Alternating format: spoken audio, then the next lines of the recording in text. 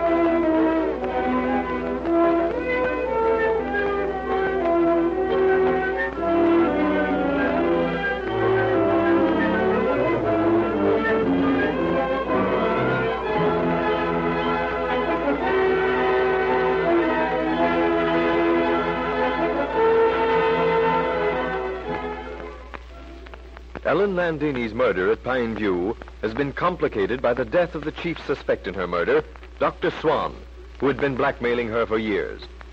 Charlie Chan, on his trip to Reno, had learned that Romano had been inquiring of Landini's secretary as to whether or not the will she had made in favor of Hugh Beaton had been executed. If not, then Romano becomes heir to Landini's property. And further, if Romano knew that the will had not been signed, then he, Romano, becomes the principal with unquestioned motive. Charlie Chan has just risen from the lunch table when aged R. Singh enters with a telegram in his hand. On a telegram for you, Mr. Chan. Thank you, Singh. Excuse me, please, while I read this. Certainly. Cash coming back for you, Dad. Yeah, said he'd pick me up about 7. News, Mr. Chan? Yes, indeed.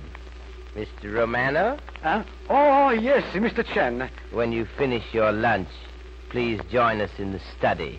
If it is really necessary, I was going Please, Mr. Romano, join us in the study. Can I help you, Mr. Holt? Yeah, if you don't mind, Mr. Chan. Bring Miss Beaton, Sheriff, if you will be so kind. Right now. Come on, Leslie. All right.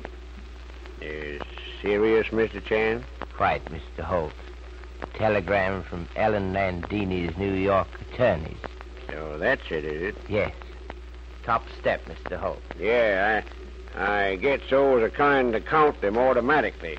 Well, what is it, Inspector? You look very serious, Mr. Chan. Indeed, yes, Miss Beaton. Despite expectations of our profession, approaching arrest always produces depressing feeling. Be so kind as to close door, Sheriff. Surely. Thank you so much.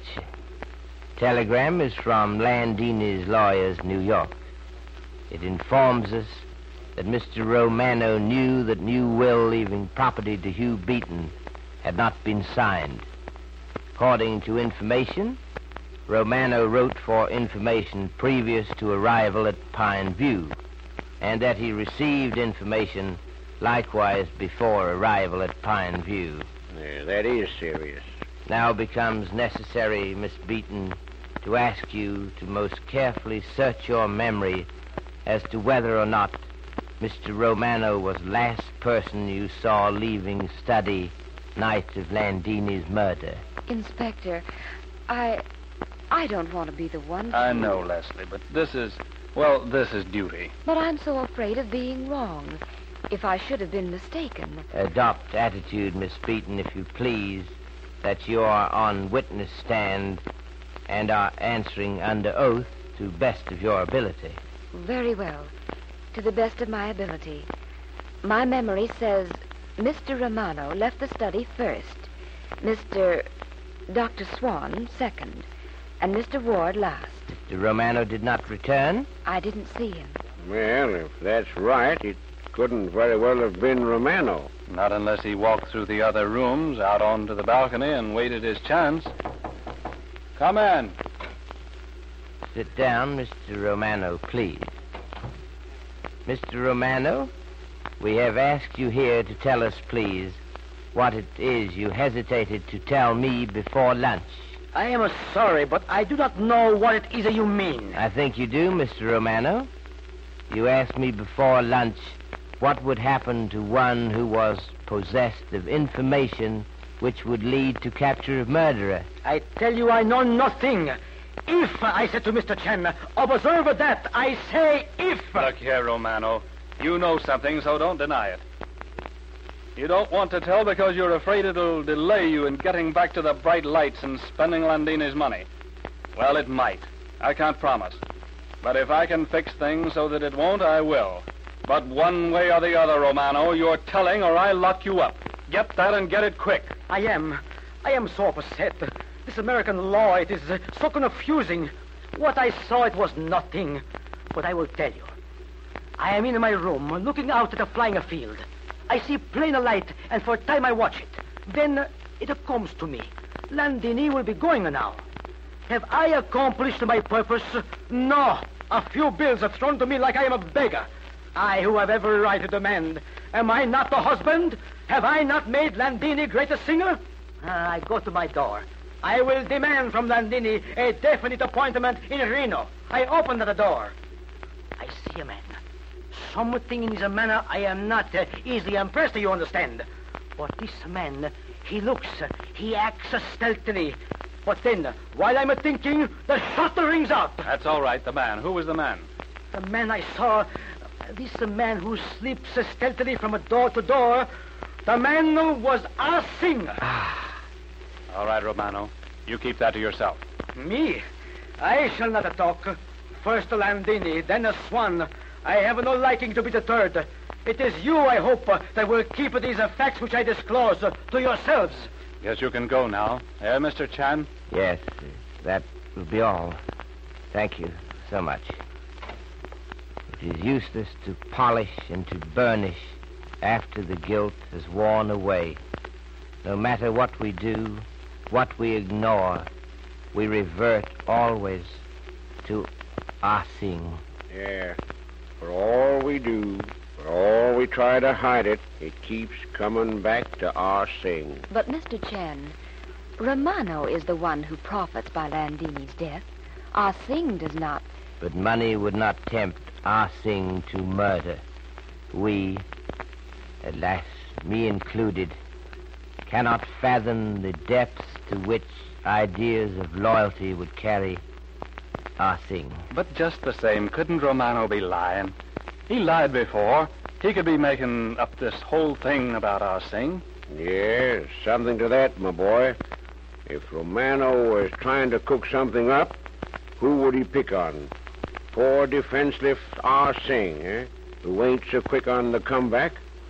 And yet, I ain't so sure. No? Why? Well, if Romano was trying to fix things so it would look like Ah Sing, would he have done it so doggone well?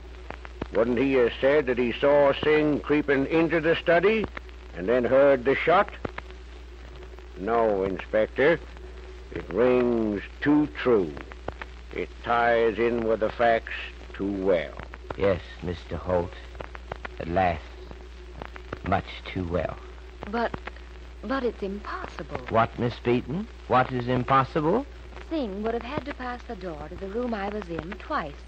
And I didn't even see him once. But why twice, Leslie? He escaped through the balcony window. You wouldn't have seen him that time. But don't you see? The door to Landini's old room, the room Landini used to have, was locked. That had to be unlocked before Ah Sing could make his escape. But Ah Sing would have unlocked that on his way to the study to kill Landini. Ah, Miss Beaton, I congratulate you. No, Sheriff, Ah Sing would not go to the study that way. First time. How could he know that Landini would be alone? Doggone, you're right. Yes, Mr. Holt? But it really don't change the setup. Sing comes to the study with a blanket over his arm. He finds Landini alone. He goes out, slips through the empty room, unlocks the door to the balcony, and he goes back and closes the study door after he gets into the study, kills Landini, then goes out to the balcony and locks that door after him. Guess it looks that way, all right. Sheriff, look here. What, Inspector? Look in the mirror. What do you see? Cecile. looking up and down the passage. She's got something in her hand that she's trying to hide. Most furtive manner suggests that we investigate. You come with me, Sheriff. Quickly, but quietly. Cecile? Cecile? Oh, Monsieur Chan, you require something? We, Sheriff and I, would like to speak with you a moment. But yes, Monsieur Chan, certainement. Why did you so very carefully look up and down passageway just now? Perhaps you were looking for something? No, Monsieur Chan, but I am so very afraid. Ever since that night, Madame... Yes, we understand that, Cecile. But what are you trying to hide there in the folds of your skirt? Me, Monsieur? Why, nothing, Monsieur. Cecile? Not a single thing. Cecile, I'd hate to have to do it. But unless you show us what you're trying to hide, I'll have to get Miss Beaton or Miss O'Farrell to search you. Oh, it is nothing. Only I have been so afraid. My husband, Michael, he bring me this for protection. A 45, huh? So it would appear. Oh, but look, Monsieur. This gun, she has not been what you call fire. You understand how to use this, Cecile? Oh, mais oui. My husband, he... Yes, your husband taught you, you're about to say. Oui. He was in the war. This is his. He was, aviator? Oh, no, Monsieur. No, he would like to be, but he was sergeant in infantry. And a crack shot, Cecile? Oh, but yes, Michael would... Say, Inspector, this 45 is fully loaded, all right. But if I know my guns, it has been fired. And not so long ago, either. Ah Sing and Cecile, and perhaps Ireland. Could it have been Ireland or Cecile who fired the shot which misled Charlie Chan for so long? We'll have to leave it to the inspector to pursue this latest development. When you have heard your sponsor's message, Inspector Chan will be with us again.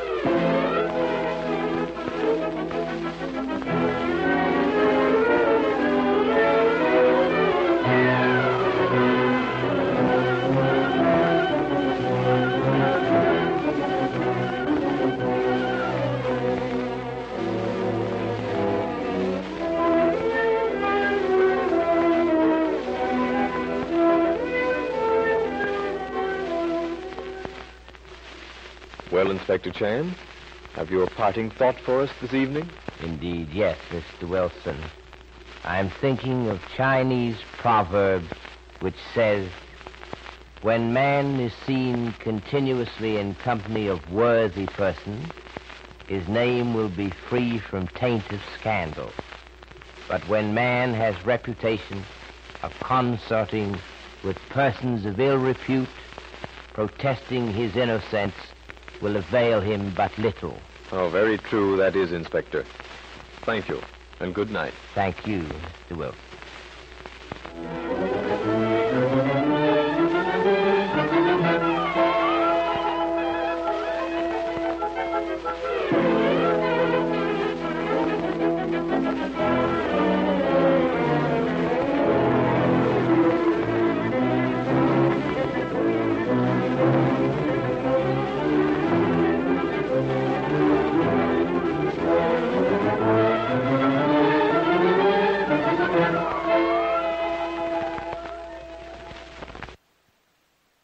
Progressive presents Forced Metaphors about bundling your home and auto. In sports, 3 goals is a hat trick. And when you bundle your home and auto with Progressive, you get a hat trick of great savings and round-the-clock protection. So you might be thinking, wait, that's 2 things. A hat trick is 3. But in this metaphor, great savings counts as 2 goals, and so does round-the-clock protection. So it's like 4 goals, and that's more than 3.